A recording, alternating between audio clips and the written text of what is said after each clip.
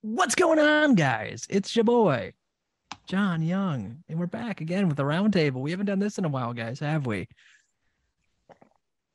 Now, We haven't. this is the PWW Talks Roundtable. No, you were the And last we've got, one. we've got Dan here as usual, lighting his ceremonial stogie. Hi, everybody. We've got the man they call the Shocker. Woo! He's got Papa Shane. Get you. Coming to get you. Wait, wrong guy. Wrong guy. Wrong guy. And we've got the man, one of the men behind Pro Wrestling World, the elusive David King. How you doing, brother?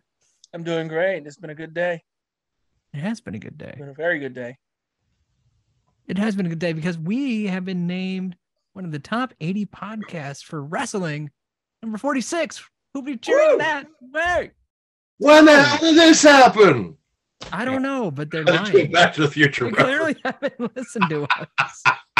They're like, yeah, these guys, they looked at us. They're like, oh, nicely groomed, smoking a cigar, number 46. If only they knew this was only fart jokes. But let's talk about something. So when we do these roundtable episodes, for those who don't know, it's to highlight something specific that we want to give the entire episode devoted to. And what better than during Royal Rumble week than one of the greatest Rumbles of all time? And we're talking Royal Rumble 97. Dave, I know this one is dear to your heart, so why don't you speak a little bit about it before we get into it? It is my absolute favorite Royal Rumble match. Event, I don't know, that's debatable. But the match itself is amazing because the entire match, without going into too much detail, is built around Stone Cold Steve Austin. If you pay attention, he will face every single person he feuded with in the previous year, and they all come at him one by one until you get to Bret Hart. And he'll also face a couple of his future feuds. He lights it up with The Rock for about 60 to 90 seconds, and you can just see the magic. And then you see Owen Hart, who's thankfully didn't put him in a pile driver yet. And yeah, that's one of the reasons why it's my favorite Rumble of all time. And Shocker, Why do you love this Rumble so much? So, I'll be honest, my long-term memory is not what it used to be, so I watched it again on last night on Peacock. By the way, sponsorships are available, Peacock. If you want people to watch your network, you should probably sponsor podcasts like this, just saying. Oh, yeah. Anyway, popped it on, watched it again, and yeah, absolutely. Holy cow, was that just... That Rumble was the making of Stone Cold Steve Austin. That was cementing him as the Hulk Hogan of that generation. That was, like he could not have had a better anything in that. And then The Rock shows up and you got Mankind before, which don't get me wrong, I love that Mick Foley got all of his accolades that he deserved over the years. But yeah, give me when he was still Mankind in the brown vest and still the scary monster guy in that. You had him showing up. You had probably the best shape Undertaker of his life in there. Like, you had everybody in their prime. And even The Rock, you get to see those sparks. Because he was Rocky Maivia at the time, and that's all he was. And you can still see the pausing and the slaps right before he did it, the kind of extra shaky. So you could see The Rock as he was sparking up at that time, too. So, yeah, just all the Genesis. The old school, the new school, all coming together in there was, there's some brilliant, brilliant moments. And Mil Mascaris eliminating himself. Oh, we'll save that for later. We'll get to it. We'll guys did. Somebody else did too. Skipping ahead here, are we? Friggin' Ahmed Johnson. He jumped he just randomly bailed. He's like, I gotta go home now. Well, he went to go chase Farouk for no reason because Farouk hadn't even come out yet. But the camera cut made it look like he just decided to go home. He did. Yeah. And I'm gonna go home. Yeah. My planet needs me. The camera work was not always as good in some of those too. Like they had Vader literally throwing a guy out over the top of his head, and the camera barely caught it because something else was happening in the corner. Yeah, but I had to keep rewinding to finally catch what really happened there. And that looked painful on the replay. That looked like that probably hurt. Oh yeah, no. Well, Vader God. wasn't ever known for being kind in the ring. He was not a gentleman. No, He was light. No, he never was stiff on anybody. Yeah. He never had his own eyeball pop out during the middle of a match. No, never. God, I've seen that recently. I hate see my it every job day. just because of the crap people sends me right there. That and the So- Sid leg thing. People send that to me. It's like, stop. Yeah, I think I saw the Sid Leg thing when I was like 10. And I was like, ooh. Until you said wrestling's fake, huh? You know? And I'm like, what happened here? And that was Yeah. the last time anyone tried a big boot from the second rope. I remember Bret Hart rope. The Brett rope. Yep. What is this, Scooby-Doo? The Bret rope. Dan, why do you like this Rumble so much? Well, for one thing, it was unpredictable because of the fact that, yeah, you think about it, 93, 94, 95, 96 were all kind of predictable Rumbles. 95, you probably knew that Shawn Michaels was going to win it. 96, Nope. you definitely knew Shawn Michaels was going to win it. I don't think anyone predicted 93 was going to blow. Nah, you know what pisses me off about 93? The fact that Giant Gonzalez eliminated The Undertaker and he wasn't even a part of the fucking match. Yeah. Can I ask a question about Giant Gonzalez? That he sucked? Yeah, I know. It's a question, not a statement. Mhm. Was he a man in a suit or was he naked? Good question. He's a man in a suit just to save us from our imagination. I have some real questions if he's a eunuch. Because Hey, there's a lot of hair in places. Hey, It was Shocker, the what do you action think of- figure. They designed the action figure before they even made the wrestler. That's what it was. It was the Johnny Bravo. We got to find somebody who fits this suit. As soon as we find the guy, oh, there he is somewhere in Nepal. Just stick that, because he can't fucking wrestle, but he fits the suit at least, so we can use him. I did have his Hasbro. I'll admit, I did have his Hasbro figure. Just knew that they Vince didn't always actually needs to watch have one like WCW. giant man who cannot wrestle at all. True. If you ever wanted to know that Vince McMahon didn't watch WCW, it's him booking that man against The Undertaker, thinking it was going to be good. He clearly did not watch WCW. But they still do. It's like, I'm sorry, I can't think of the guy's name right now, but like AJ Styles' bodyguard. guy. Omos. Almost. I was just gonna say he was giant Omos. He's just a wall. He's a wall. I mean, Invisible Man matches are more interesting than the matches he is in most of the time. Like, I love Zeus Invisible with a Man couple extra matches. moves. oh, Invisible Man matches done right are amazing. Like, You know, but So yeah, does no, Triple- I mean, he's got. There's been a couple moments, but yeah, it's just.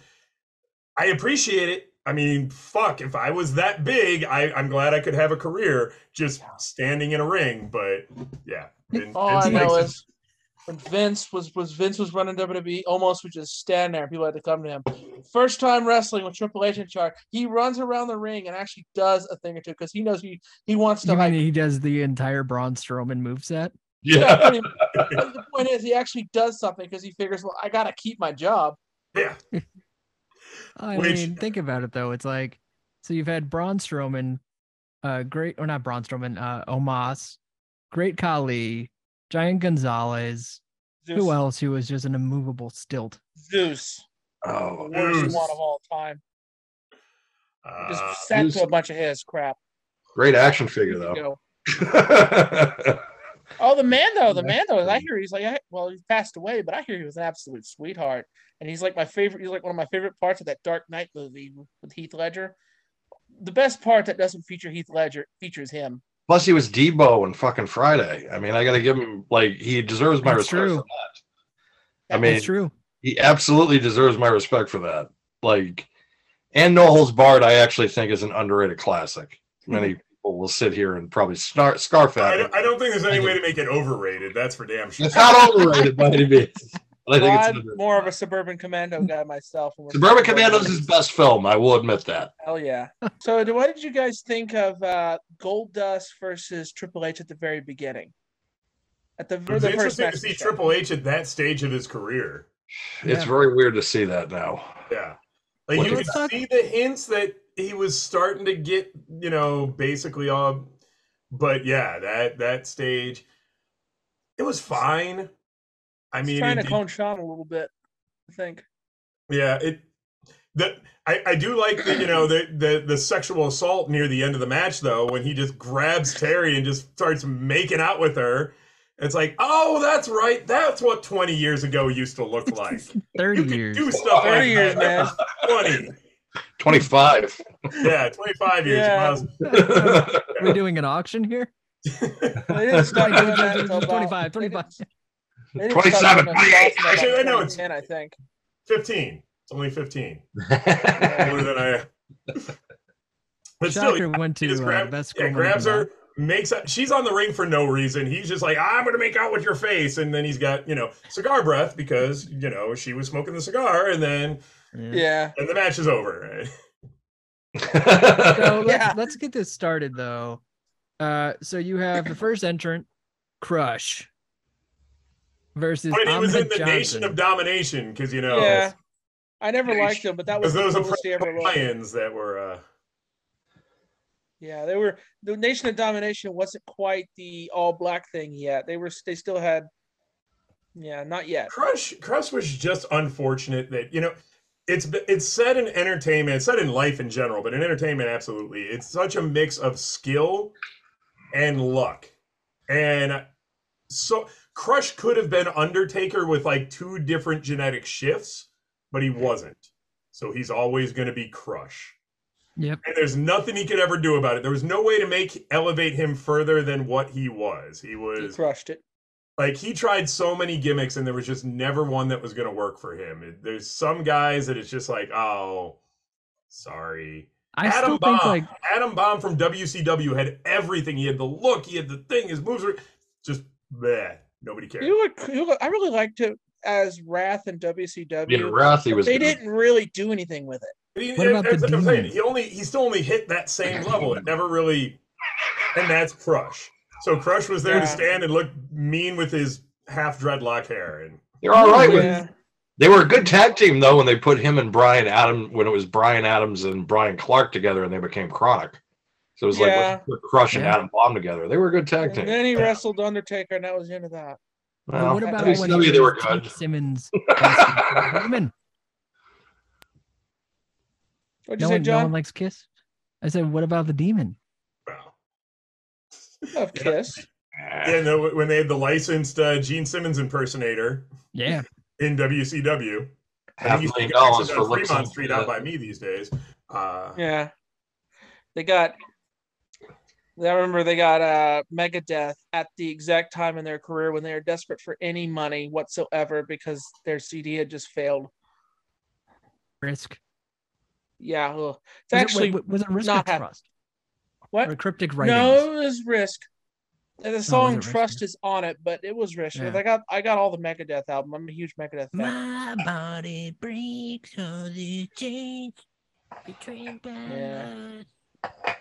Was this when Dave got sober? I wonder if that was it around that time. No, that was United Abominations, and the System has failed right before it, which is like he has the idea of where Megadeth is going to sound like, but he doesn't quite have it. The System has failed. With United Abominations, I thought he found the Millennium version, the Millennium sound for Megadeth. I really love the revival Megadeth era. Not as much as the original 80s, but I'm going to be the hipster here, and I'm Peace Cells, and what was the album after that? Liar and 502. That was So Far, So Good, So What? So Far, So Good, So What? And then the last one, Rust. No, more Mr. Nice Guy cover on the Shocker album from that horrible movie called The Shocker, where the evil killer was a guy who just was an unsuccessful electric chair. It's so bad. Sounds like a bad Tales from the Crypt song. Oh, that was so bad. Okay. Yeah, Wes Craven was directing it too, which was surprising. Wes Craven, that's right. It should have been better. And yeah, because that was still like right off of like Nightmare. Yep. So it's like you're thinking, oh, this is gonna be a hit. Megadeth, my favorite Mr. Nice Guy cover on that is really good. It's like everything to do with the '97 Royal Rumble, because Alice Cooper was in WWE, and that's how we put everything back to Kevin Bacon. Close enough. I mean, close enough. Seeing Alice Cooper in WWE was one of my, like, you want to get me watching? Yeah, you put Alice Cooper in there, with Jake the Snake, and Alice Cooper was in his lean year when he appeared.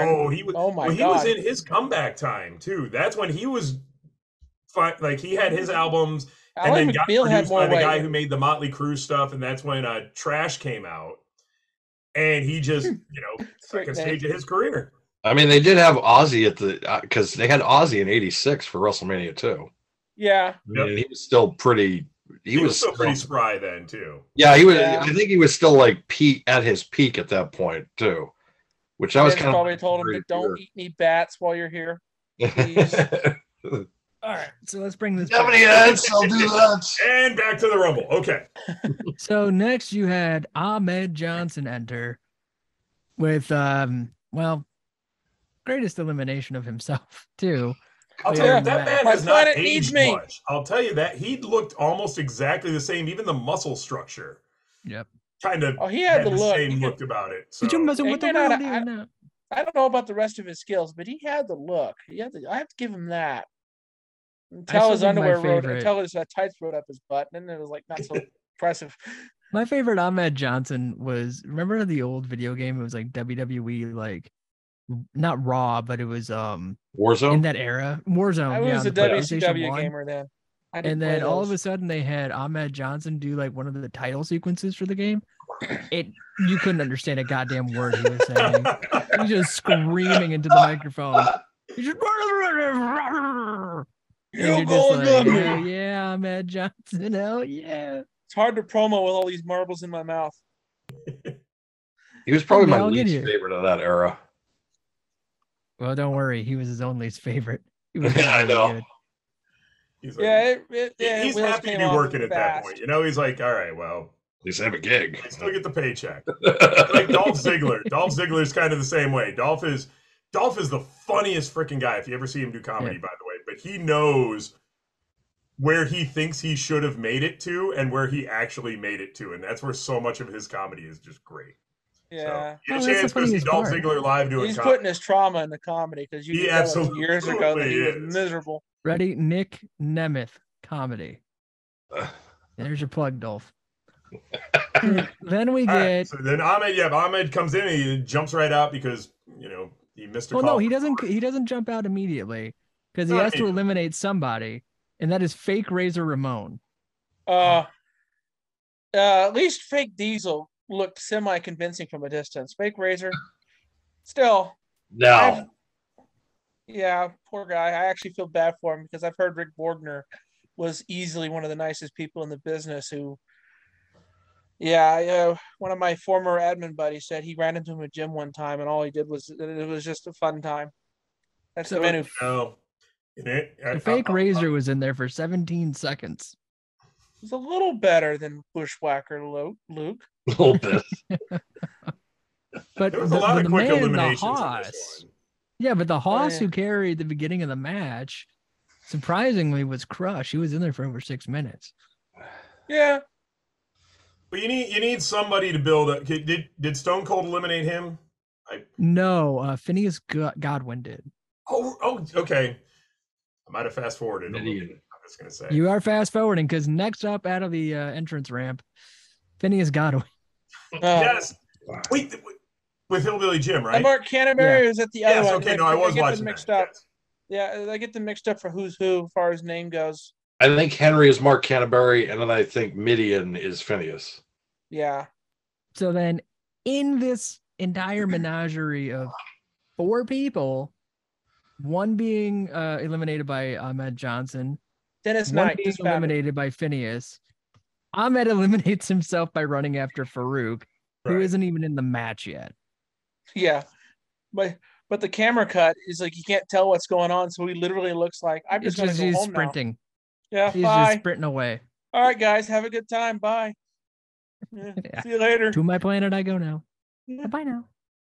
I'll see you next time. My planet needs you're in the Royal Rumble and you're thinking to yourself, what's more important than this? Oh yeah, Farouk, who I'm going to run into at some point tonight. I better eliminate myself to get to him because that's how this works. I really think Ahmed Johnson and Shawn Michaels actually probably could have had a killer match, even with Ahmed's limits.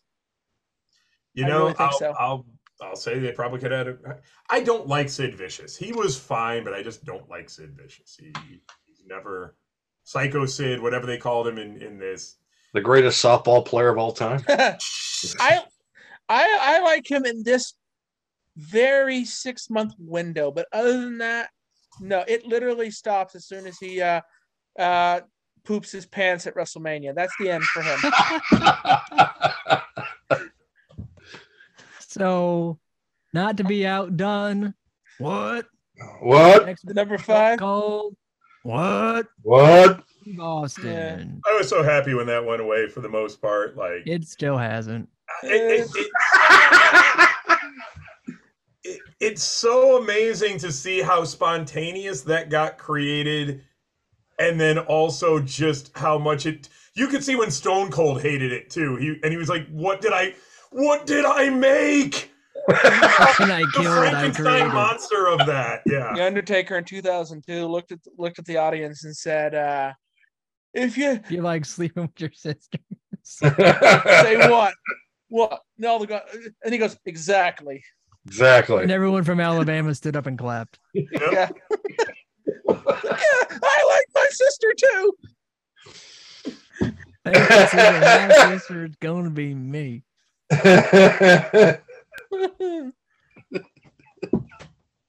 Well, here we go. The Rumble lights up the Dunn. second Austin enters the ring. I will say that the second Austin enters the ring, it goes from okay, this is a pretty good start to Yep. oh.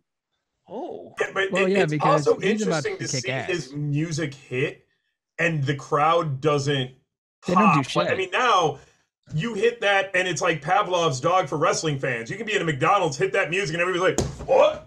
And they're going to be looking around. Fuck, I use that music from time to time when I want to punctuate a thing doing my stuff. You just break glass around a Everybody wrestling knows fan. Sometimes they that look. glass breaking and those chords come out, but it hit and the audience was like, who is it again? Oh yeah, that guy, the Stone Cold. Yeah, Hey, it's okay. stunning Steve Austin. Yeah, I mean, it was interesting to see that lack of pop for when he came out, which Yeah. we don't. It's a bit of history. weird. There. So that was kind of fun. So not only does he come out, he starts cleaning house. So he eliminates immediately Phineas Godwin. And then next we get Bodacious Bart Gunn, 26 seconds out of the ring. Yeah. And then we get Jake Roberts. That one was surprising. That's Oh, where But that I mean, first- Jake was still in the middle of drug Jesus days, so Yeah. I mean, Jake was kind of like, Matt Hardy on a bad day. Like, you can't leave him in there that long. So a He's minute, actually 10 thankful seconds. Not wearing that weird shirt of his, which I always hated. That Who? weird green shirt that he had in '96. Oh yeah.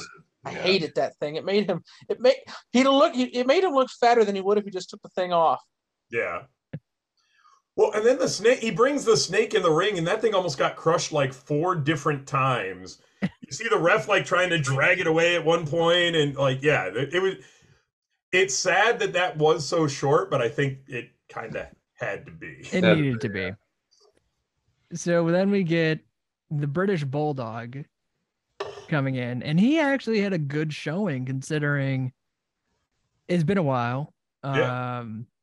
But he was in there for over 8 minutes. He had some good spots too. Yeah. Yeah, they let him, he showed off a little bit, which was nice. And I've always liked him, though. He was one of those guys I always thought was underrated, who never quite got he seemed like he could have almost been WWE champ level with two more genetic twists, 2 more lucky things that would have happened.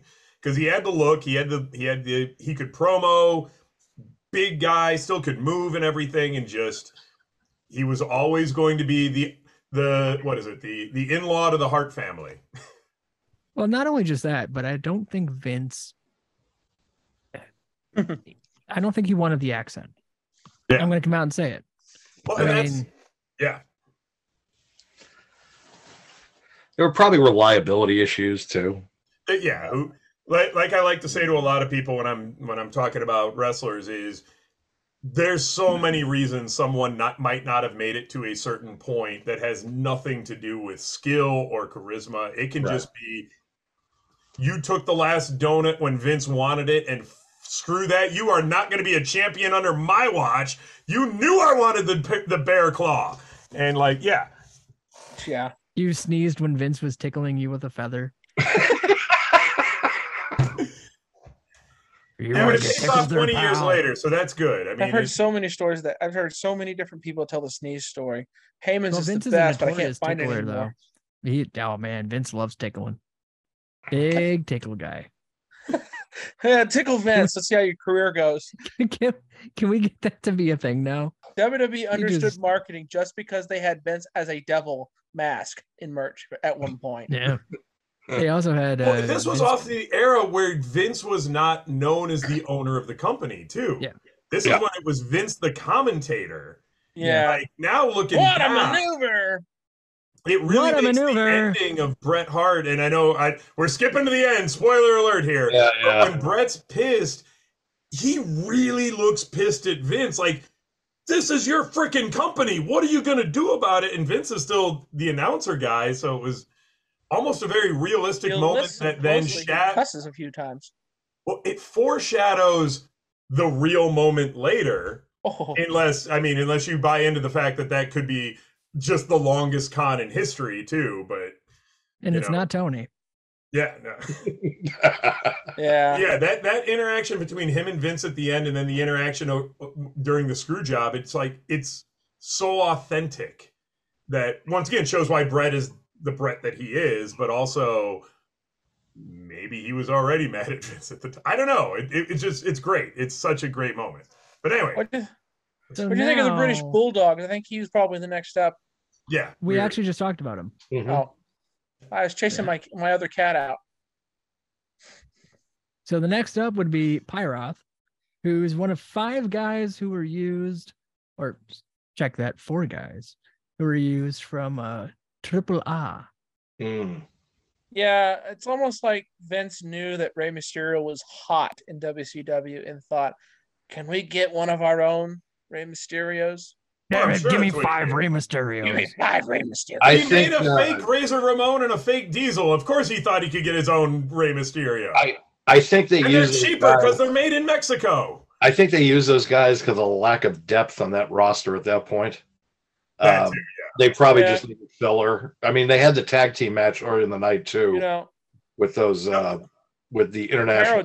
Jr. was actually in the crowd. Well, the fact he was somewhere in the show. So many people who had their own matches were also in the Rumble. It's exactly right. The roster was just so light at that point. Oh yeah. They got Terry Funk from ECW. Yeah. Yeah, and then when it was before he put pantyhose on his head and had a chainsaw. I actually kind of like that character. They never covered. It's hard to find like tracking where that character is with Terry Funk as far as progression of. Like, oh, there's Terry Funk. Okay, it's Chainsaw Charlie right now. And it's like, when did Chainsaw Charlie happen? Was that a Saturday afternoon's catch or something? Like, I actually have that figure. They just released the Chainsaw Charlie figure. I think I have that somewhere. Nice ECW chair. Or Thank whatever you. that is in the background. Yeah, that's from One Night Stand 05. The letters are just placed just right. It could be FCW because of the way the camera's cut. FCW, but it's extreme this time. Yeah, this is the Chainsaw Charlie figure. They just released this a couple months ago. Hold it still because it's kind of blurring. Yeah. Nice. Funk is middle-aged and crazy. That's how I can explain Chainsaw Charlie away. He just got nuts one day and put on it and grabbed a chainsaw. He saw Texas Chainsaw Massacre and said, "I have an idea." And now, if we can, when we get back to All My Laments, it's wrestling. We can make it whatever we want it to be. Exactly. I was kind of scared watching him play with a chainsaw around an audience extending their hands out. The thing is, especially with wrestling now, there's so many different places to put it. You can have so many. Marvel's got its different brands. DC's got its different brands. Like, well, I don't want to say it out loud because it's something else. I'm still in the process, but yeah, the fact, my one little thing that bugs me, and yeah, maybe we edit this part out because it's an idea that I am working on somewhere. They do crossovers with He-Man figures. So why not lean all the way into it and have He-Man and John Cena have a match? Like on some sort of show called WWE Ridiculousness or something, where anything, the Dave Chappelle show of WWE, where it's, but you can have a real guy do a real He-Man and you take it serious. Anyway, that's the idea that I'm still He-Man because we're putting a looks TV. like He-Man. And that's just one of a million things. It's like you've got this stuff. And yeah, that's one of the things I'm working on a pitch deck for. I'm collecting all the ridiculous things that have happened, like my Fool Us match. Did you see Sin do the gender reveal? No. Okay, look up wrestler gender reveal. That's the Sin? gender reveal match? That's Sin? It was in a backyard. I didn't know he was in that. Wow. Yeah, I saw that. That one was amazing. Sin. I saw it. Yeah, I didn't know it was him. It was beautiful. Wow. So once again, that went over. Sin Bodhi has now been in trended. two very amazing non-traditional pieces. One of them took off on social media.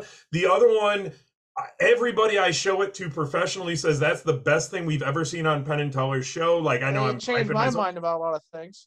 It changed your mind. You didn't even want to watch it. You thought it was silly, but without blowing my own horn, I know what I'm fucking talking about. So yeah, why doesn't WWE? They've got so many different programs. You make one that's just comedy based, and so yeah, I'm basing it around Sin. We're trying to pitch something together that we can bring to them and bring to a meeting and just be like, look, give us your green screen, give us the studio, let us do this. It's a different brand. Nothing is continuity that happens on this show unless you want it to be. And then you create some crazy character on there that actually does take off, and now you can bring him into the mainstream. Like, that would be great. Yeah.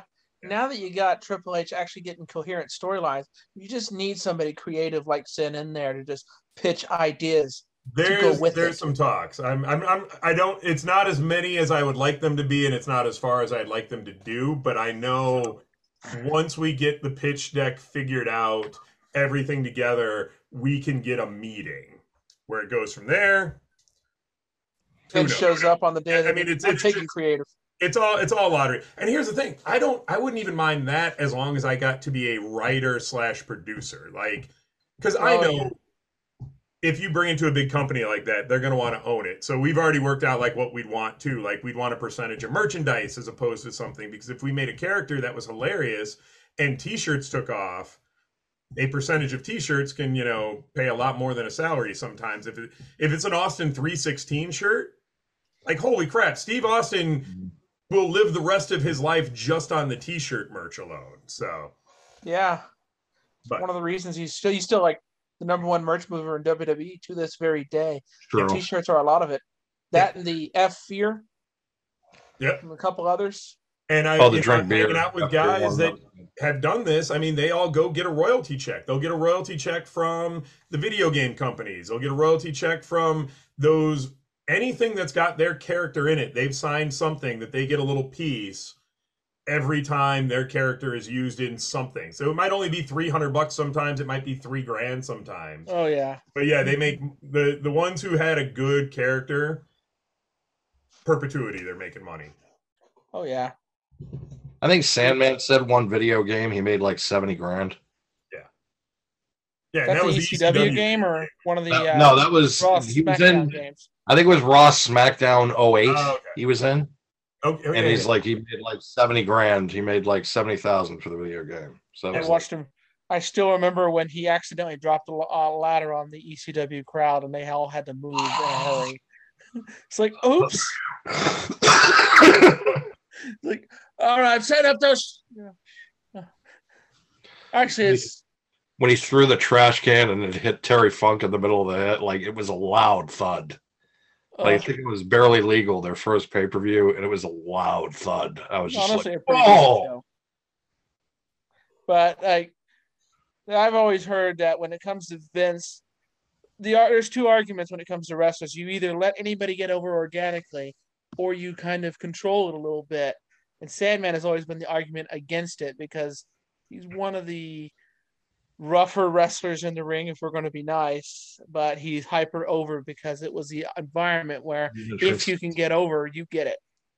He was a once again a lucky product of the perfect time, perfect venue, perfect attitude. Yeah. He was FWWE in every bone in his body. He was the anti.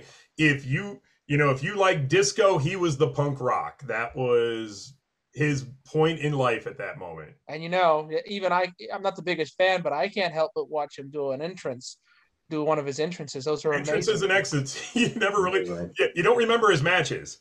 No, You just except for the latter thing. Remember the cane and the entrance. That's what. Yeah. Yeah. So but the Royal Rumble. We were talking about the Royal Rumble. We're terrible. Sorry, John.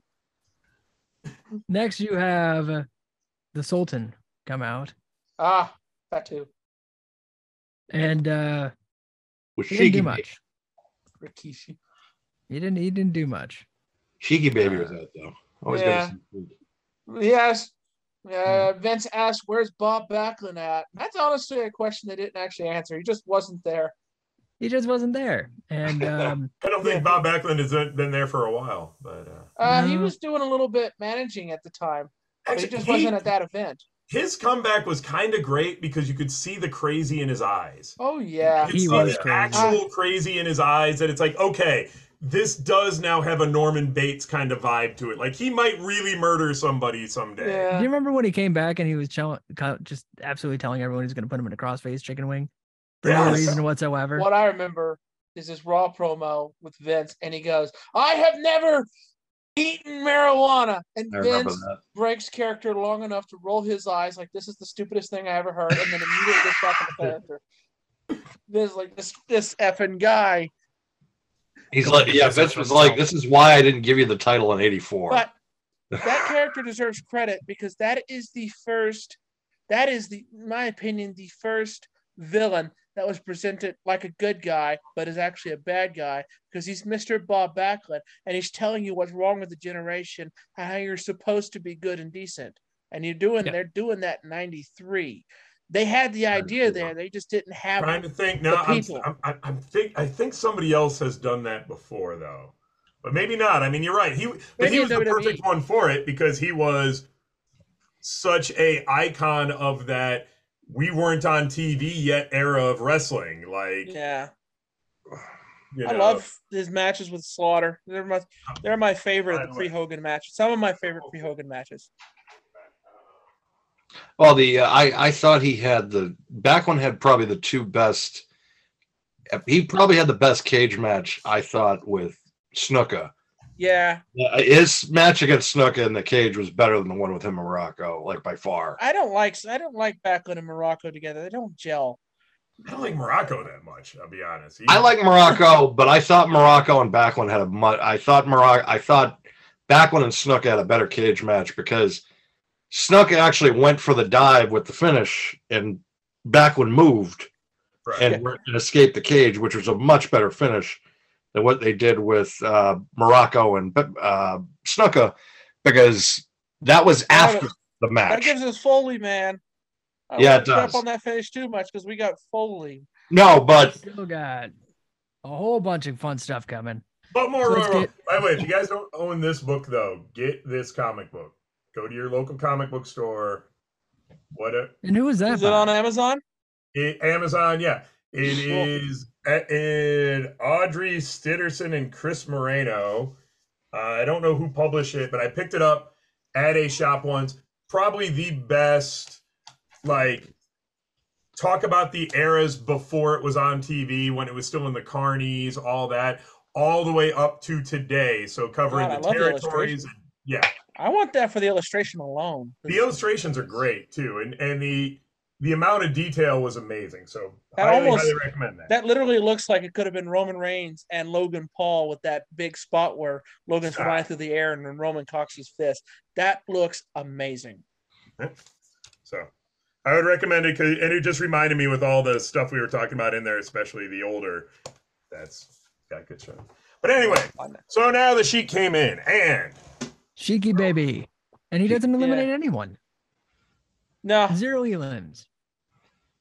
Not a one. He'll get a few down the road. He'll get back. He'll get some down the road when he's got glass on and he's dancing. He had as many partners. he had about as many eliminations as he had gimmick changes. Yeah. And if you tell me I'm wrong, I've got a moonsault off a cage to sell you. But if I'm not mistaken, didn't Stone Cold eliminate like the next 3? Because that's when we had the great moment of the looking at his watch. The cementing moment of this is my Royal Rumble. Yeah. So British Bulldog eliminates Sultan. Okay. And then you get Mil Mascaras, who's next, who eliminates himself. Right. Legend. Gets him out of there before Mick Foley comes in. Well, so what happens was Mil Mascaras eliminates Pyrath because you have to have the AAA guys eliminate each other. Did you notice? And then he just decides to jump off the top rope onto him. Did you notice that the AAA guys, for the most part, weren't selling for the WWE guys except for Austin? No. But they were selling for each other like they were all Shawn Michaels. But no, a WWE guy gets him. He's like, "What you doing? What's this? Oh, you hitting me? Okay." Except for Steve Austin, they sold for Steve. I noticed that. Probably because Steve is old school enough, he'd clock him for real if they didn't. Yeah, they were like, "Oh, he'll get potato my ass if I don't do that." He would too. Him and Trips were both like that. But so what were we talking about? Okay. Mil Mascaras. Mil Mascaras. Wow. Don't let Foley see this. He still has heat with the man. All right, there you go. I watched that. I had it somewhere. He's got another mask. A mask underneath the mask. Underneath the mask. That just shows the incompetence of WCW for booking Mil Mascaras versus Cactus Jack. It's like his first match too, first main match. Yeah, and they put him against Mil Mascaras. It's like, yeah. You watch that match. If you watch closely, pretty sure Foley bangs the back of his head on the concrete. Yep. That's probably why Foley hates him. Yeah, probably. Because that was the only thing he did in that match. Sorry, John. And then he realized, hey, I could make a fortune with these crazy bumps. And he's like, he had that eureka moment. It's like I could make some money with this. And there's guys on Fremont who get kicked in the nuts for $5. It doesn't mean I want to. 500 concussions later, he's a millionaire. Hey, 500 concussions and he's a millionaire. Still more money than Jeff Jarrett's made for breaking guitars. So, you know. I don't know. I bet that AEW contract's paying him pretty good. You're wrong there, slap nuts. You don't remember the Jimmy Corderas line? 1,000 guitars and he couldn't draw a dime. Yeah. 6,000 guitars, never drew a dime. Yeah, that was the one. That was salt because, in all fairness, he was main eventing those early TNA pay-per-views, and I don't think they would have. They may not have got the buy rate they wanted, but I'm betting they wouldn't even got that if Jarrett wasn't on the card. What was their greatest fiscal year though? I think it was like 50 million. Their year. The best numbers year was the year they tried to go up against Raw. They got smashed, but they still scored 2 million viewers a couple times. 2010. That's the thing. So let's talk about this because now we got Triple Huh, and he's next as Hunter Hearst Helmsley. Oh. The Kentucky Blue Blood. Hunter Hearst Helmsley. He has so many great rumbles. So many great rumbles in the future. This was not one of them. The only one that Austin feuded with in the previous year that Austin didn't actually eliminate. Because I'm a big 96 Austin is one of my favorite things in wrestling because he eliminates. Well, I don't want to get ahead and spoil us too much. Well, this is 97, so you can spoil 96. Spoil 96. So this is 97 because you can spoil 96. Okay, and that in the previous year he faces Mark Mero, Savio Vega, Jake Roberts, Hunter Hearst Helmsley, Bret Hart, and Brian Pillman. I told you I love this year. And 5 of them will make their way to the Rumble because of the unfortunate tragicness. No, Pillman's still alive, I think. But yeah, 5 of them will make their way into that Rumble, and Austin will get into each one of them. Triple H is the one that does not get eliminated by Austin. He's the only one. Trust me, I love this Rumble that much that I'm this nerdy about it. Pillman and Austin did not face each other in 96 because Pillman was still having injuries with the from the. They had some Raw things where Austin beat the hell Right. out of his ankle. They had programs, but they didn't have a match. Fair enough. Fair. You got me there. But the previous 96, I was talking about Triple H because Triple H was the Iron Man of the 96 Rumble. Because I remember he lost that. He lost to Duke the Dumpster Drosy for, I think Drosy was the number 30. It may have been him or Godwin. I forget. But I think Triple H had to go. He had to enter the Rumble number 1 in 96, and I think he went over 40 minutes. So, like, he had a really that was kind of like his coming out party, which and then he hugged people. Which made sense because they were going to make him the King of the Ring in 96, but the curtain call happened. Honestly, the delay in his career is probably for the best because his character a year afterward was so much better, in my opinion. And Austin never would have gotten the King of the Ring that year. So I'm glad. In retrospect, honestly, I think we could probably do a show on that. We could probably do a show on MSG sometime, for God's sakes. Yeah, we could do another roundtable. We've got Shocker. We've got him booked for 30 dates this year. So there you go. Exactly. It's all part of my work release program. So, and as his parole officer, it also counts as a check-in. So we're all good. Also, make sure you eat your vegetables. I see you over there, just shocking the world, eating nothing but French fries and cheese curds. Oh, wait, where do I have? The only thing that's gonna be shocking is your cholesterol. Excuse me. And his colon. I have a bag of spinach. That's what I've been doing lately. I'm actually down. I am down to weight. It's fresh. And I'm trying to get ready because if I do have to get in the ring again, after doing the Penn and Teller, I was like, where do you just pull a bag of tactical spinach from? So did you have a bag of spinach sitting by your camera just in case? Just in case somebody's giving me shit about the way I eat. Like, wait a minute, no, hold on. And no, because I ate Joe tortilla things that I filled my own spinach with because I'm an adult who eats like you'd expect. So let's talk about that work release program. I'm going to need you to go down to the precinct tomorrow. So what did you think of finish for everybody? He became, Shocker. What did you think of Triple H before he actually came into his own? Like right at this time period of his career. This was probably, like when you like a band but you don't quite like them yet. Like their early stuff sucked, but you can see they're starting to they got one song that's starting to get cool. And then they finally get to transition because really, D-Generation X Triple H is probably about the best Triple H there was, up to and including the early game, I would say. Once the Motorhead song, that was probably his best era. And this one, you could see the hints of, I do not want to do this rich guy character anymore. I don't give a crap about it. I don't want to be this. I want to be who I want to be. And so, yeah, I did not like the character because it never fit him. So this was you're seeing sparks of him finally just being himself. He did take just a little bit of it with him for the rest of his career, though. He wasn't a Connecticut. Oh, the arrogant asshole part that ended up being the rich owner of the company. Yeah, who would have thought? I remember when he was promoting Cena in a match, he was like, Cena was doing the old workers, working out in the gym. Whereas Triple H is like, I'm working out in the gym that's paid for by my mansion, and I'm like the rich man in the. He did that shit. There's that little bit of snobbiness, that little bit of snobbishness that survived into his next character. Just 1% snob. Well, I feel like you have to have there. I mean, it's even there in his to phrase it as a friend of mine did when Triple H had a lot more influence on who was coming into the company.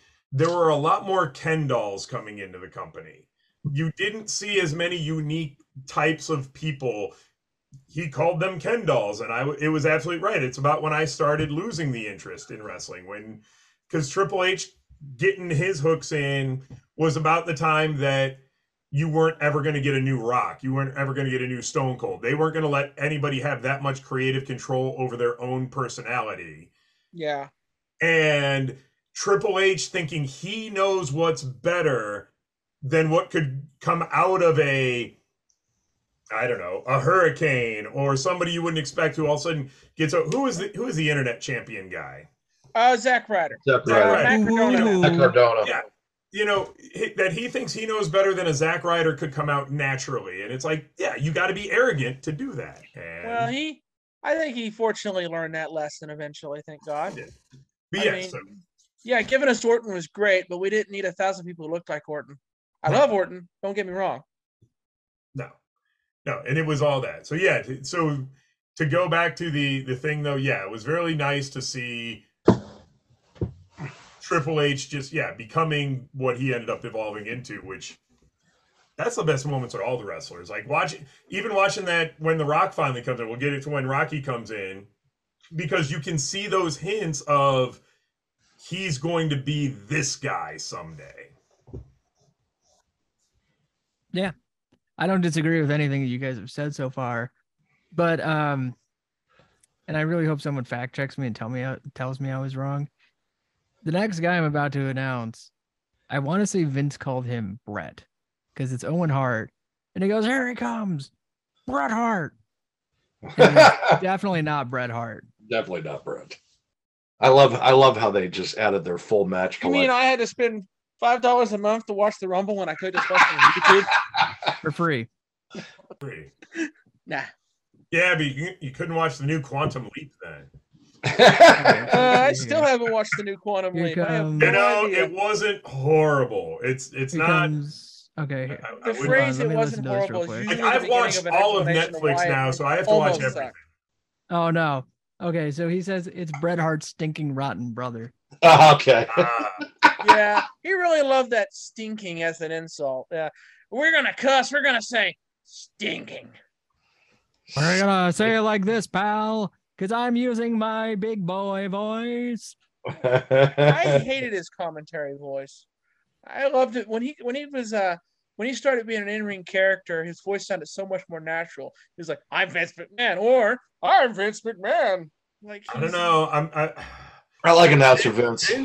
When Vince and Jesse were the two commentators, they're a good team. Yep. That was Abbott and Costello. Like that was they both knew their characters at that time.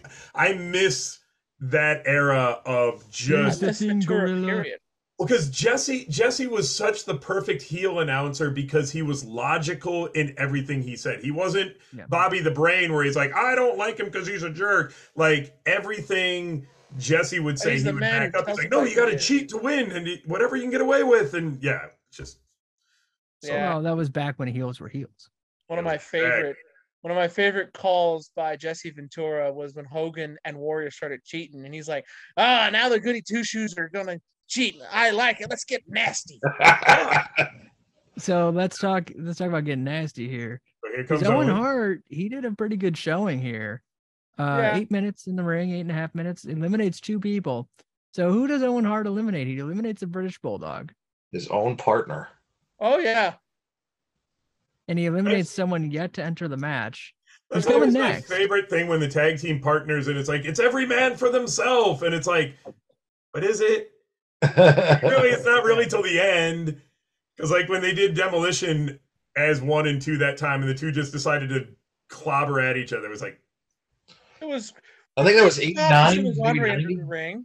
Then they clobbered Andre. Oh yeah. Yeah. But yeah, so Owen eliminating British Bulldog, yes, his own partner. I think they should have been buddies for a while. I think they could have. Hey, they finally did it right on NXT. They had a battle royal and they had Toxic Attraction, and they didn't touch each other until they were the last 2 in the ring. Yeah. They eliminated everybody else. And then, to spoil it for anybody who hasn't watched it yet, they wrestled each other and they both fell and landed at the same time. They did the Cena Batista finish, but they actually did it on purpose. It was honestly, except Shawn Michaels didn't come out and tear his quads. You're gonna crap my quads. My quads. He says, I can't tear my quads, but I can tear this cowboy hat off. That was the last time anyone ever wanted him to. I don't know who told him. They said, "I want you to grow hat hair." You And for know, those who don't know what I'm Shawn talking about, Michaels and Brett Michaels from Poison, are they related? Because Brett Michaels grew cowboy hat hair too. Kind of he's look bald alike, up don't top, and No, it just is. okay, hold on. Gonna go they? here Oh Christ! I don't want your chair for my because theater. I tried to pull it off and I can't. Yeah. I'm close, You but I actually can't pull look off the cooler. cowboy hat. It's a special kind of hair that pulls that off. So and what you Brett need and to do- Shawn, It's like you're ready to be a. It's like you're ready to be part of Leonard Skinner a little bit. yeah, exactly. I Just can't. don't get on any You have planes. to have that little bit of country in your soul or something to be able to do it. So Like no, I'm Shocker, what you redneck need to adjacent, do. but I don't think I have enough redneck DNA to actually pull it off. I tried. I put my own skulls on it. Like, hey, and yeah. Shocker, Much what to you sell need that to hat do is for. shave the top of your head only. Get a Maybe Hogan that's what it haircut. is. Maybe when I go just bald enough, then the hair doesn't. Okay. And then Work you for put a Walmart. bandana on, That'll make you because that keeps bald. the sweat from, touching your hat. All right. Brother. I We'll quit put that in the Walmart, my hair closet for a came while. back. That'll be 10 years from now. I'll be at that part, and I can have the little I'm gonna tiny tell you- ponytail like Sean Shocker. has too. Go work for Walmart. You'll lose your hair and then quit. It'll come back. It happened to me. I swear to God. Ah, That's the way to do it. you pull it out when you work there too long. This actually is brought to you by Keeps. Yeah. We can, Once we again, can keep Walmart sponsorships. criticism in the page. Screw them. So, They ain't gonna be on our show. This is also sponsored by Blue Chew. Yeah. Blue Chew. Hey, we hope to get sponsors one day, and if it happens to be Blue Chew, screw it. I would eat some Blue Chew on air. I mean, I I'd don't like know to if you get guys would Ringside want me to eat some Collectibles Blue to be Chew one. on So that air, way I can but get free figures. just Yeah. straight up horned up here, just talking about the '97 Royal Rumble. But We I'm need in. to talk to we need to talk to Cobra Kai. See Look, about some after this advertising episode, we're advice. going to get to number 43. Thank you very much. I mean, this is going to be that classic 97 Royal Rumble episode everybody's talking about. Yeah. So let's talk about Gold Dust, That's such a great character. because he's next. Everybody he- tries to take credit for it, but I honestly think it's like 98% Dustin Rhodes just being creative, maybe even full 100%. Well, it's Well, so- the evolution of the Gorgeous George. What was his name? The original Nature Boy. No, Buddy Rogers? Oh, Adrian Steele. Adrian Adonis. No, Adrian Yeah, Steele. yeah. Basically, the gay but not gay character that made you uncomfortable. But once again, I mean, Gary things Lawler. change, Well, are you? social norms change Yeah. during the Goldust era. Like that level of creepy wasn't okay anymore. So now just overall sexual creepy. Jerry Lawler, we need you to say a bad word on TV, but don't say it. Jerry Lawler's like, well, you are. Well, are you? Surprisingly, way more liberally used in the '90s. Yeah. Also, he was eliminated by Owen Hart, but he also eliminated Triple Huh. So that was okay. That was his only elimination in the match. And now you get Cybernetico, who this is kind of okay. This is the Said I love the show. I didn't say it was without Tarantino flaw. version of the '97 Rumble, because we've already talked about Mil Mascaras eliminating himself, but him and Pyroth eliminate Cybernetico, so they're still in the match at this point, Right. which is wild to me because Pyroth was there for 10 minutes, Mil Mascaras 7 minutes, Yeah. but Cybernetico a minute, which is more than most of the WWE guys who were in there. They really had a deal going, I guess. I mean, they were working with everybody at that point. They were working with AAA and ECW because they were in talks with All Japan, but they were getting their asses kicked. according to Pritchard, Johnny Ace, Johnny Laurinaitis, insulted them, and so it didn't work out at the time. Good thing he mended fences later. Yeah, I mean, at this point, they Have you had seen Vince's Diesel arm? at this point still too. So, like, they had lost all the big guys, and they were losing, and that's why Stone Cold getting brought up at this moment was so important for him too. It was. They were just glad that Shawn Michaels' contract didn't end at this point in '97 because he said he was leaving at one point, and this was around that point. He said I was leaving. He asked Vince for a release. He actually asked Vince for a release about a few months after this. Yep. WCW probably would have wasted him though. Oh, I'm certain of it. I mean, But still, Bret Hart. You might have got Shawn Michaels versus Rey Mysterio, and while I would hate to sacrifice about 4,000 great matches, Shawn Michaels versus Rey Mysterio at like Starrcade probably would have been a really fun match. Oh yeah, but next, let's talk about Mr. 90s himself, Mark Marrow. Oh gosh, yeah, that was another one. He existed, and he was the opposite version. He was Johnny B. Bad. Yeah, so Vince legitimately used Sable's theme song for him. With a Vince legitimately wanted. They know who was the draw at that moment in the relationship. Might it rhyme with Mabel? Sure. It did rhyme with Mabel. Yeah. Because Mabel couldn't rhyme even when he was in the rap band. Nope. No, they had Mo for that. Well, they might have called him Big Daddy V, and he might have been your lover, but Latin Lover was next. What an interesting name. Yeah. He was only there for a fart and a smile, though. Yeah. He was eliminated in minute 47 by Farouk, who was next. Who was eliminated by Ahmed Johnson. So Ahmed Johnson, who eliminated himself at number 2. With a 14-foot 2x4. To chase Farouk. Came back out to eliminate Farouk when he wasn't even in the match. Wasn't even in the match. And then is like, you know what? I saw Hacksaw Jim Duggan do this once. I need a board. And just, they could only find the one at Home Depot that nobody cut down in size yet. I don't know. He's running out with this thing. Like a ladder. Dragging behind him and just huge thing. Three Stooges throwing it around and eliminating people with it. Which, yeah, always my favorite when someone not in the match can eliminate some. So then why don't you just hire, I don't know, 50 guys to come down and throw everybody else out? And I mean, I don't understand the point of this match. In the Giant Gonzalez spot. But yeah, so then they do this, and then you have Farouk come. All right, so he was eliminated by Ahmed.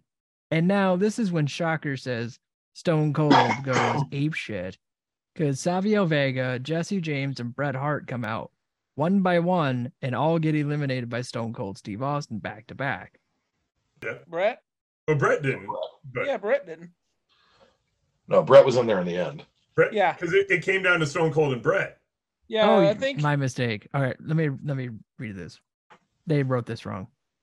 How did they write this? I don't know. They had Savio come out, then Jesse James come out, and then Bret came out. Dude, we fucked up. Oh man, I fucked up the order of this whole goddamn thing. Thank God for Wikipedia. Like Cornette at the Dairy Queen. Yeah. They had such a fun promo. Okay, you can edit it in.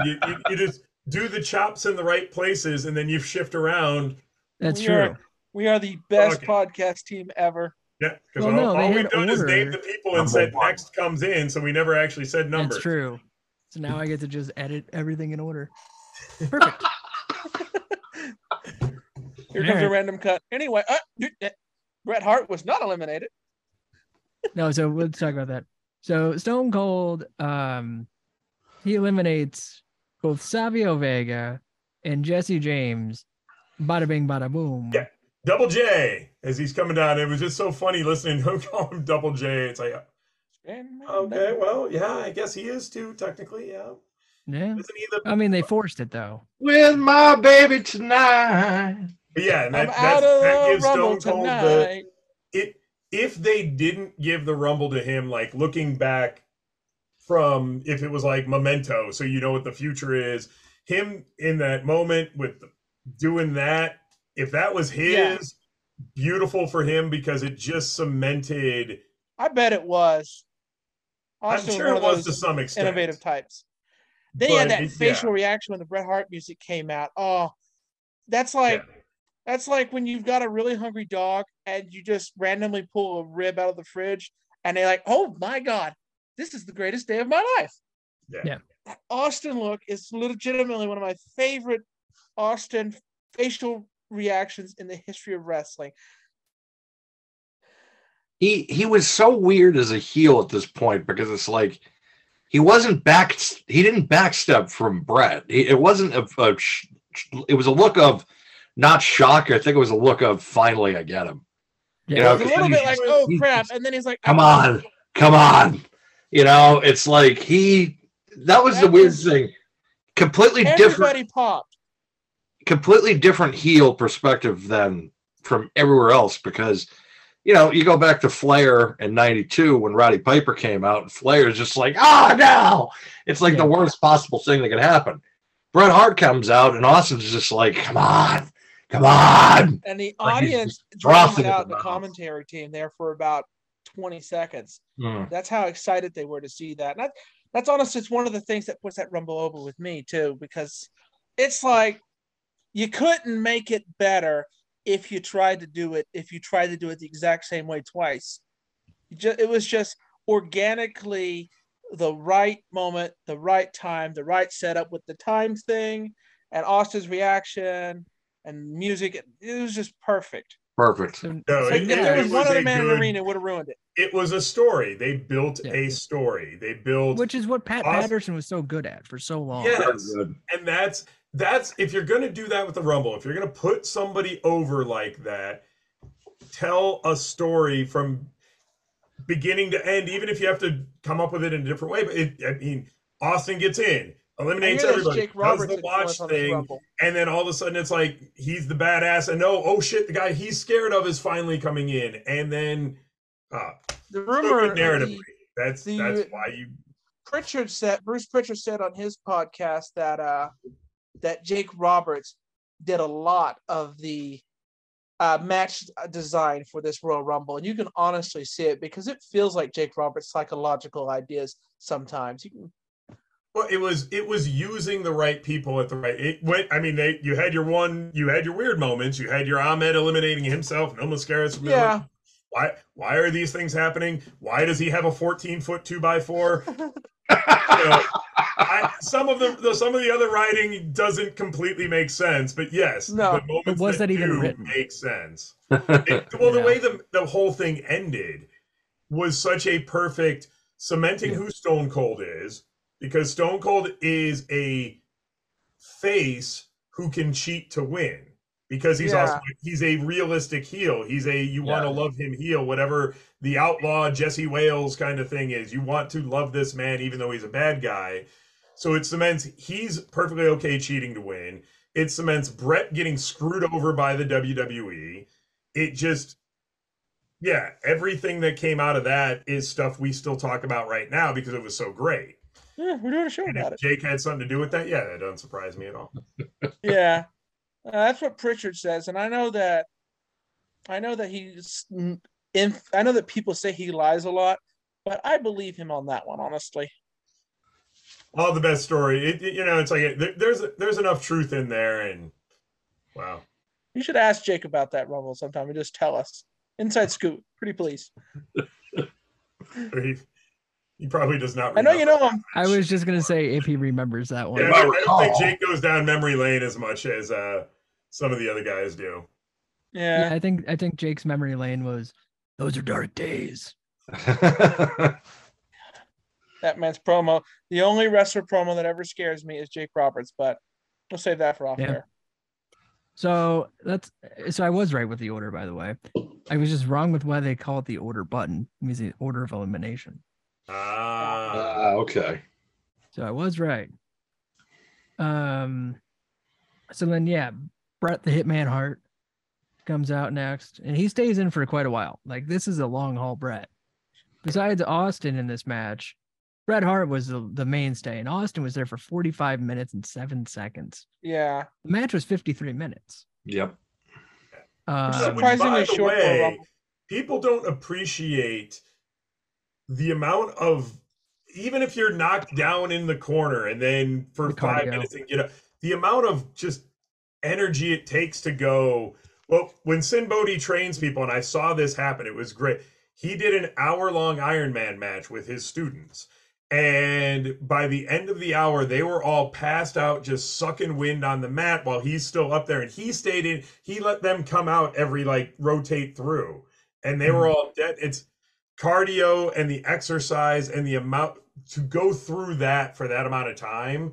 Yeah. And still stay in that good a character. Yeah, it's that's why insane amount of the long guys. He was in there for 45 minutes, and Bret Hart was there for 21:12. Yeah. There's a Canadian shout-out rush. Amazing shape, too. Because they had those Iron Man matches. 97 Bret is probably my favorite Bret. I mean, was that a Canadian shout-out? Was Bret shouting out Rush? 21:12. That's true. He was shouting, Goldberg sucks. Oh, God. He didn't even know Bill yet, and he still hated him. Do you see that guy in the Atlanta Falcons? Fuck him. Bret, I think Bret in 94 is probably still my favorite Bret. That's fair. There's a lot of good Bret in there. So we get the best elimination. Down to a year, though. guys. I'm going to say right now, I definitely have not fine-tuned my Bret that far. to a specific... He's like my number 2 wrestler of all time. See, we interview a lot of Canadians here. Yeah. God, especially. yes, we do. Now we have to know Bret Hart. Not just Canadians, Western Canadians. That's true. Yeah. No. We interview a lot of the Cobra Kai Guild. Yeah. They've been good to us. I gotta go back up there too. They've been very good to us. Really good to us. They have. And they're all just they had one of my favorite live shows I did last year. He brought me up there to do the Circus of Death, and thanks for introducing us to him, by the way. More people should know because he's doing the kind of stuff I like to see happen. The theatrical, the little bit more over the top. I did a match with Ziggy Dice from Impact against, and I'm always horrible with names, but the guy from Canada up there, and it was so much fun. We did If you haven't seen it, go to go to their website. WrestleCore, and you can watch the matches, and you can see me and Ziggy hypnotize the referee into hypnotizing the wrestlers to picking his own nose and making out with the referee. As more people should. As more people, everyone should watch. It was my favorite spot, and when the hypno wheel got reversed on us, and there was 14 choke slams, including people who weren't even supposed to be in there, and just littered with bodies. Stupidest match you could possibly watch. Go see WrestleCore. Watch this. Oh yeah. Anyway, don't talked listen about to my favorite underrated moments of the Rumble. Please don't. Because I think we got the next guy coming up. Jerry the King Lawler. Yeah. Who at that time set the shortest record for someone in the match. Such a good spot. It could have been a little better, but if he had actually flown out on the first punch like I think he was supposed to, it could never be broken. The perfect cartoon moment. Yeah. And then for the rest of the match, it's like, I should get in there, Vince. I should get in that. I mean, it was such a good spot. Love that. It was, the sense of humor was just perfect on that.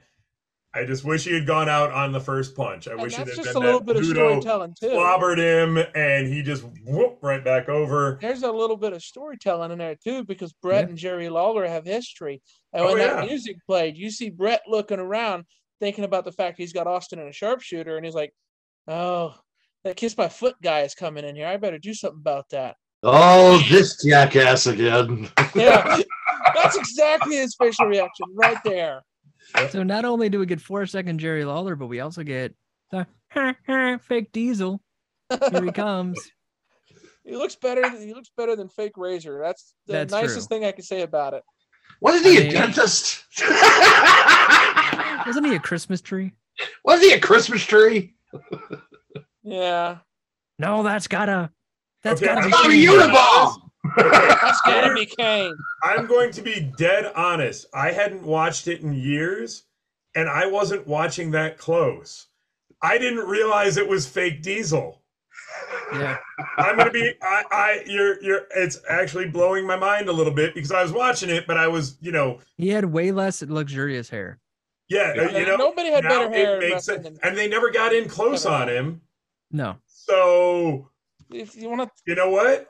In retrospect, Vince, it worked. It worked, Vince. I bought it for one match. I didn't think I would, but WCW never put Kevin Nash on the cover of Maybelline, and that was one of the greatest misadvertising moments in wrestling. He could have been on Garnier Fructis. Hey, he had great hair. Don't hate on the great hair. I mean, that's. Oh, yeah. I mean, Shocker's got to him. this day. I mean, that's the. Shocker, what's your hair care? Sort of shampoo sponsorship. Let's talk about your hair care, your secrets to keeping the hair ties for guys. They got a deal on Shark Tank. The company's called the Long Hairs. They got a deal on Shark Tank with Mark Cuban. They make hair ties for guys. And my hair came back, and I'm letting it grow out again. They what? I lost my hair. Go to their website. Back. They got they actually had ones called the Shockers. So I reached out to them because it was after I went on Penn and Teller, and I was like, "Hey, I've been on a TV show. You guys have been on a TV show. You have ones called the Shockers." And we started talking, and I ended up doing a charity gig with them. They've got the world record for hair donation, 430 pounds of hair. So they got the Guinness World Record, and I did stuff for them, and we did some videos over the pandemic. So they have a tall white of hair. But to go to the full part of this, they've got a shampoo and conditioner that is the best I've ever used, and I have tried many different ones. So, if you're looking for something a little better, go to their website, the Long Hairs Hair Ties for Guys. Also, yeah, that sounds awesome. Lush at the mall, all the bath bomb, the pretty stuff, the good smell. They have hard shampoo. It looks like a bar of soap, but it's shampoo. Best shampoo I've ever used besides the Long Hairs one. Like, that's my two secrets that I have. Besides also, like, not doing anything else to it. Like, people tend to do a lot of bad things to hair. I tend to not until I started having to dye my hair a little bit because. Yeah. Fortunately, I ain't gone with my hair color yet. I remember this random episode of Raw where Austin was wrestling, and he's bald, and he tells Mike Chioda, "That guy pulled my hair." Mike Chioda goes to talk to him, and he looks back at Austin like, "What did you just say?" Yeah, my hair. See, those are the moments. That's the best. This is it was either 96 or 97, Austin, but I just love that moment. And Chioda's reaction is like perfect. It's like, what this guy just what?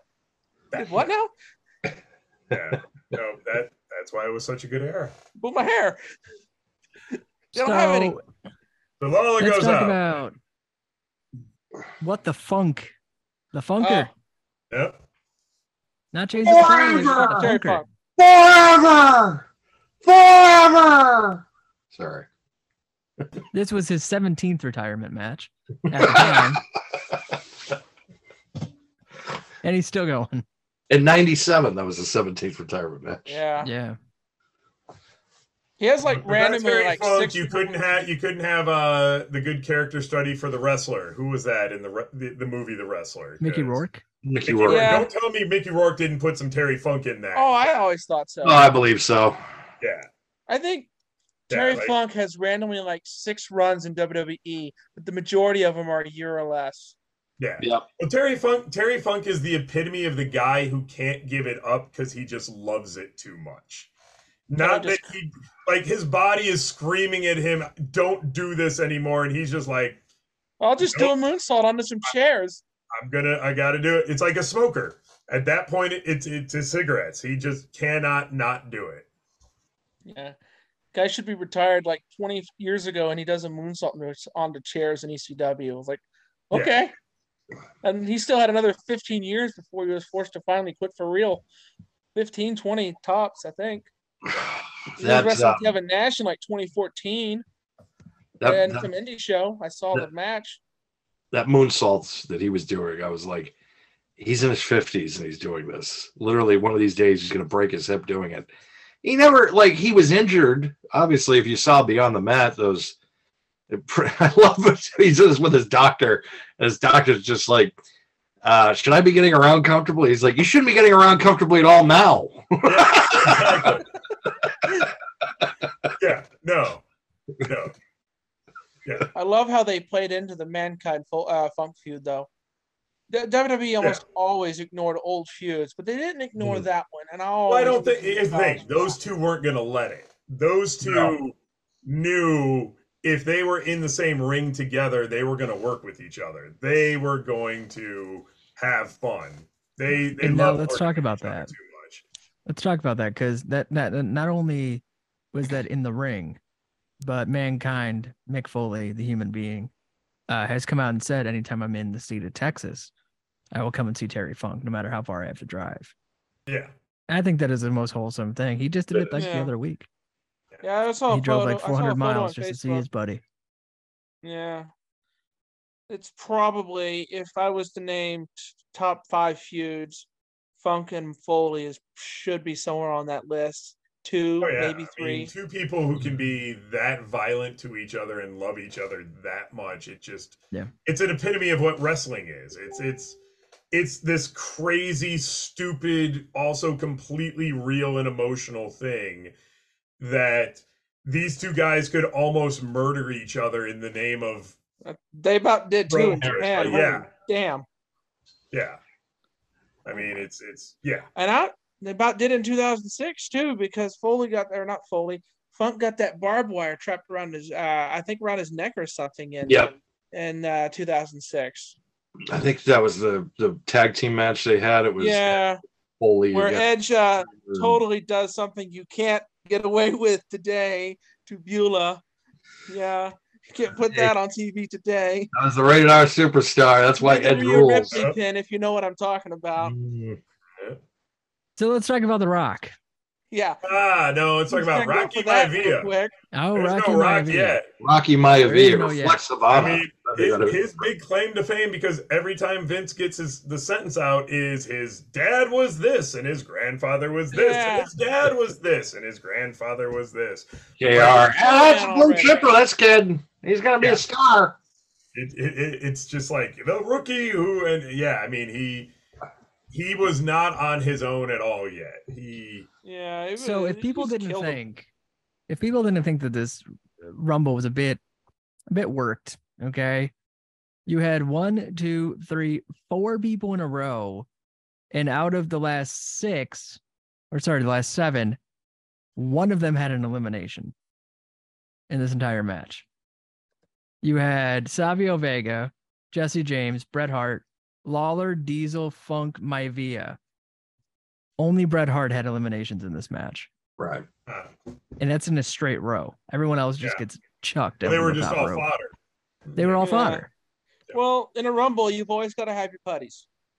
Some of the putties ended up being legends down the road, but at the time they came into this Rumble, they needed to be. You need the red shirts. But here's the thing: if you're going to tell a story. Excellent point of view you said there, Shocker. But here's the thing. Making a good Star Trek reference. I appreciate that. Shawn Michaels got to be a putty against Andre, and that's hilarious to me. But here's the thing. Diesel, Funk, and Rocky were in the match, each over 13 minutes. Yeah. Well, Rocky, they were pushing at that point. A little bit. Because you could hear it was the rookie who could take it all the way. So they did have a little sense of they were going to try to push him more. Yeah, but somebody I think they wanted to at least let him shine a little bit. And like I said, you can start to see when you watch, I can't remember who he was punching, but he was doing the Rock. Austin. Was it Austin? Because it was Austin. He even had that second where he took the stutter step and then you can see the Rock is starting to, the lightning hasn't struck yet. The Black Adam genetics haven't been quite there, but it's going to be there. 20 seconds of WrestleMania the WrestleMania 17 right there. 20 seconds of WrestleMania 17. So we get a couple of interesting things too that we should probably mention, because this match isn't without a little bit of drama, because Steve Austin was eliminated during this match by Bret Hart, but sneaks back into the ring while the officials were distracted, and they never call him eliminated. Right. I want to talk about that. That if we're getting right into that, I can because they planned that beautifully. If you notice, that's when it was Terry Funk and Mankind, I believe. Yeah, they were making such a scene that both referees had to restrain them. So that was the Steve Austin moment of referees didn't see it, get back in, and wrestling should embrace that. They should embrace the fact they never use instant replay, that if it's not seen by the official, it's not seen, because that is such a Carney. It's a carny. It's a wrestling trope. It's something that got eliminated because we can do instant replay now. So it's harder to. So when they lean into that, which is what they were doing, it's great, because now Stone Cold is shown as he's going to do whatever it takes to win. Oh, nobody saw me get eliminated? I go back in. I'm a cheat. I'm a scoundrel. I'm a cheat. You know, Ricky the Dragon Steamboat would still have left. He would have been honorable. Oh, yeah. So you can't tell me if the Rumble was real. If the Rumble wasn't to work and they were actually doing it, and somebody got eliminated, nobody saw it, they wouldn't have tried to sneak back in. There's some of them would have. Everybody would. It's the Jesse Ventura heel of he's going to do whatever it takes to win. Why wouldn't you? Win if you can. He's not doing it because he's a villain. He's doing it because he's Stone Cold. And he does what it takes to win. And it gives that beautiful moment of Bret Hart getting screwed over, because Bret Hart legitimately won the thing. And Bret Hart should legitimately be the winner of a Royal Rumble. He's good enough to be it. That's his moment. He was going to get the champion. So to get screwed by Stone Cold, you've got now that good rivalry going on, but also then he took it to Vince and said, "What are you going to do about this?" And grabbed him, got violent. Well, that's going to set the screw job up. Yep. It's just, and the shove on Raw a few months later. So let's finish them out at that moment. Now we got the final 5. Right? Mankind comes in, and he lasts quite a bit, and this is what we've been talking about with him and Terry Funk. But I thought he was pretty good in this match. Oh, yeah, no. He mandible clawed somebody out of the match. I love that the mandible claw was still going on at that point. Yeah. Oh, he eliminated Terry Funk and Rocky. It was Rocky. He did Rocky with the mandible claw, which, if you want to talk about setting up a rivalry at some other point, you know, the whole Rock and Sock connection, and when him and The Rock had a huge feud. Yeah. And that was Rocky's first Royal Rumble, and Mankind eliminated him, so that's another thing set up. Yeah. They don't know it yet, but they're about to have one of their top feuds right there. Yeah. And they had such amazing things. So talk about, you know, things that are going to come to pass later on. So now we get Flash Funk, aka Too Cold Scorpio. There's a hell of a good wrestler. Love him. Yeah. Underutilized. Wrong era.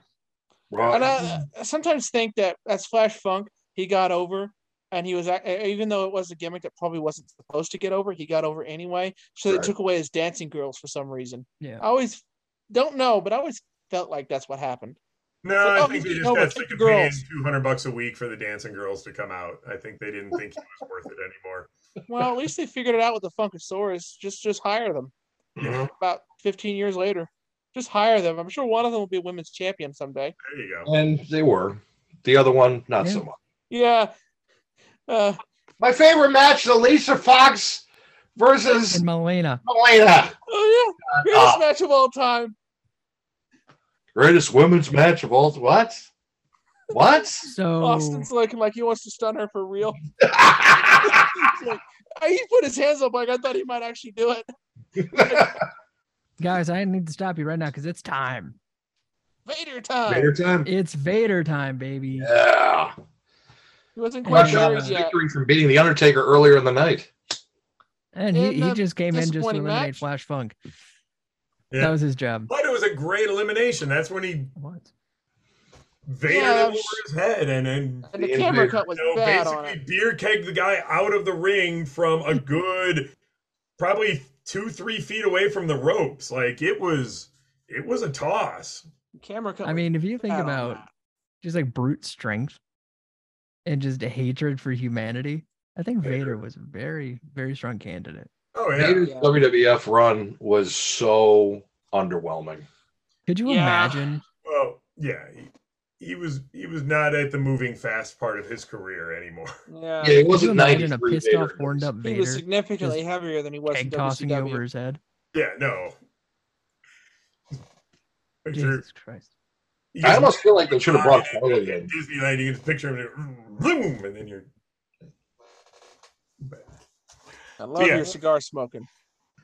Vader goes and eliminates Too Cold Scorpio by flinging him out.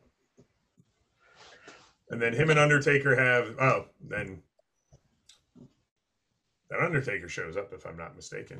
Yes, I think he's number 30. This is one of his better looking Rumble entrances too. Well, Yeah. It looks like he's coming in to kick before some we get ass. to him, though, we have also Henry Godwin, who comes out, Oh, yeah. who's also named Hog, because it's Henry O. Godwin. Oh God. Oh. Yeah, We had Vince Hog was and a Pig. clever man, let me tell you. Hog and Pig. It was the blending of the era, guys. Come on, we I know. it worked in the 80s, so Honestly, he was a big guy. He's another one of those guys you look at and you think, man, they could have really run with him. Oh, he looked just like Justin Hawk Bradshaw, man. Yeah, Just no one like will him. ever hear of that guy, I'm sure. Yeah, Never heard of him. that'll put butts in seats. But let's finish this menagerie out with the Undertaker, and Vince was like, "If you've been paying attention at home, you already know who it is." Vince like, I want to It's the spoil this. Undertaker. You know, and it was at the height of Cousin It Undertaker when he had just the hair in front of his face. yeah. Yeah. He was in the best shape at that point, though. Like, Undertaker legitimately Yeah. looked like he just wanted to kick everybody's ass in the 97. teardrop tattoo was a bit much, but 97 Taker was great. Like, yes. should have been. And I, of course, I was 14 at the time, so and Taker was my favorite. Taker's always been one of my absolute favorites, but I would get so pissed when Taker would lose back in the 10 because I'd be like, he should be killing everyone and being champion for like 10 years. right. But then, as I've gotten older, in my older age and wiser as I am, I realize that Taker is not someone that you can kind of put a title on and be a champion for so long because it's like, who the hell is going to beat him? Well, not only that, Taker at his best should never care about being champion. Mm-hmm. That's never a Taker goal. If he goes up against the champion, it better be a damn good storyline. Taker is like Jake the Snake. Taker is the guy you don't want to have to go up against for some reason. Right. And so him getting titles, it made sense, especially with him in the Kane era and stuff. There was times in there where I would have said it made, but yeah. No, Taker, you don't put the belt on Taker because Taker's going to draw whether he has the belt or not. Yeah. Well, when he beat Hogan, that obviously needed to happen there to kind of solidify this guy as a threat. Yeah. But, they only put the title on him when I think they needed to put the belt on him. Yeah. In 97, obviously. They just needed a guy. They had a drop problem. the belt. That's the thing. Taker dropping the belt, you want to save for a special occasion. You want to make sure if he's dropping it, it's to put somebody that much more forward. Right. Because it's freaking Taker. So, Exactly. Yeah. Who did he lose to? that rounds out the match because then Austin cleans house and eliminates Brett, and there's your Rumble. Well, no, Brett eliminated because Brett had the moment where he got to think he won. Because Brett's the one who eliminated Austin. Because he had that moment, and remember this too. That's what also makes it good narratively is Austin had just done something, wasn't paying attention. Brett then did hand on the back of the head, tights, and threw Austin out. So Brett's the one who eliminated him. Yeah. And then went on with his match, not even knowing Austin was even still in the match. Mm-hmm. And he eliminates the last two guys. He's like, I did it. I just won. And then Austin throws him out. He's like, what the hell? You're not even in the match, asshole. What are you doing? And then they see the refs raising his hand, and he's like, I eliminated this son of a bitch. And so the screw job, once again, the screw job is so planted in this moment because he is so much in the right, but nobody is standing up for him. Nobody is telling the refs anything different. Austin gets all the credit. Multiple interviews that I've seen have all said that was that particular moment was 100% Jake Roberts' idea. That Jake Roberts pitched it in creative. That's like Cornette said it, Pritchard has said it. Brilliant.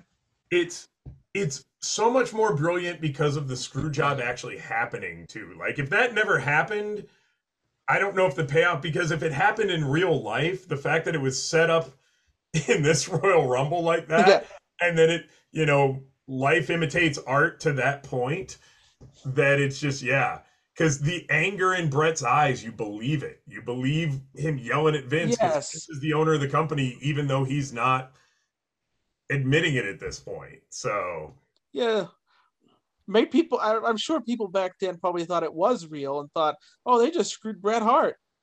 Yeah. No, I mean that's how people felt. I mean, that's how wrestling should make you feel either way, because you're invested in the storyline. So no matter how you felt about it, and that's why I really love when wrestling always needs to play into, if the ref didn't see it, it didn't happen.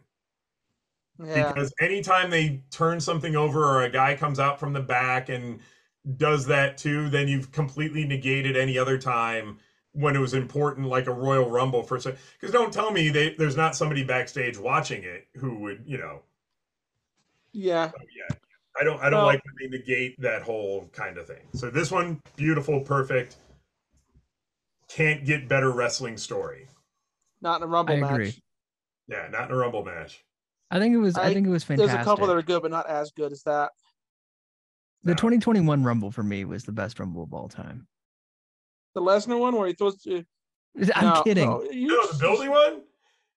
Yeah, I don't remember the 2021 one. You know what? In a way, though, I would put that in a top 5 because they tried. It was a pandemic. They did what they could. They did some really stupid things, but there were things that made me laugh. There were things that made, they really tried to do something different. Throwing Rey Mysterio off a building, maybe a bit much, but no. So that was 2020, and that was the Money in the Bank. The Donkey Kong get to the top and then have the match once you're up there. Yeah, that was the Money in the Bank, and they explained it by saying, "Oh, there was a second balcony." Hey, it's better than WCW's explanation. I'm mixing up my things, but that guy getting thrown off a building to. Yeah, that was one of that's still one of my top 5 favorite things they ever did, though. Especially, I don't disagree. And then you had AJ and Brian going to Vince's office, and he's like, "The hell are you doing in here? Get out!" So many good moments in that. At least they tried. So it had nothing to do with the Royal Rumble that year, but it's okay. 2021 Royal Rumble. I don't remember. Do we have any? We have any last words before we sayonara to the Rumble? I mean, I couldn't. Story-wise, couldn't be more perfect. It set up everybody. It set up The Rock. It set up, Mankind getting a little more over into the realistic. It set up Stone Cold's entire run. I mean, Undertaker was already cemented in there, but it just really, it was a peek at what was going to be coming soon. I liked how it addressed Austin's history in WWF up to that point by having him work with all the people he feuded with and get over on all of them, including Bret Hart. Of course, I really to this day, I really, really love that. It's like I just watched all of Austin's matches from '96 as I was working for research, and then I watched that Rumble. I was like, holy shit, that's all his feuds rolled into one match, and I thought that was brilliant. And then he gets over on each one of them. It's Austin's past, and then it points to Austin's future. It's telling the story of Austin, past, present, and future. I agree. Because you got The Rock too. At the time watching it, I remember thinking this is kind of like a really all over the place Royal Rumble. I think now looking back on it retrospectively, it's better with time. It's one of the better Rumbles that have ever existed because of the fact of everything that you guys have kind of touched upon the fact of the story that it told. The finish is brilliant. Even though with Final Four, you still can make the argument. Austin had eliminated Vader and Taker, and then Brett was eliminating Fake Diesel. So Fake Diesel should have been like, I should be in the Final Four match. It should be me. That actually, that Final Four match, by the way, if anybody has not seen it, is probably one of the most underrated matches in WWE in 1997. Might be Vader's best WWF performance. 100% agreed.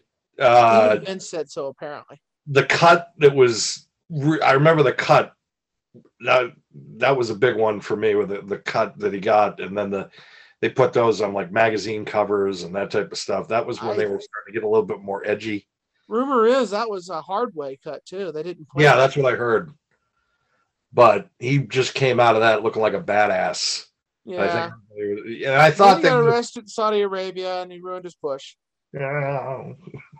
Well, that was Kuwait. I don't think it was Saudi Arabia. Yeah, Kuwait. Yeah. Yeah, we weren't quite the blood money yet, were we? They were still doing the Kuwaiti Cup back then. So. Yeah, and then they got banned from the Middle East for like 20 years. On behalf of Pro Wrestling World Talks, I'm John, joined always by the greatest co-host ever known to man, the myth, the legend, Dan. And then the two greatest roundtable guys, too. We get our boy, the Shocker, and David. Thank you. Thank you guys for joining us tonight. My pleasure, because I was doing laundry anyway, so. Oh! I don't know, when else am I not supposed to be home? I'm supposed to be out, beating people up and doing hookers and blow in Vegas, so. Well, we were just the entertainment. When am I supposed to talk pro wrestling? You got to take breaks in between, so. Yeah. Well, as long as we're the entertainment between your loads, that's all that matters. And you can think of that in two different ways there, I'm thinking, but it's called a double entendre. So thank you guys and have a great night.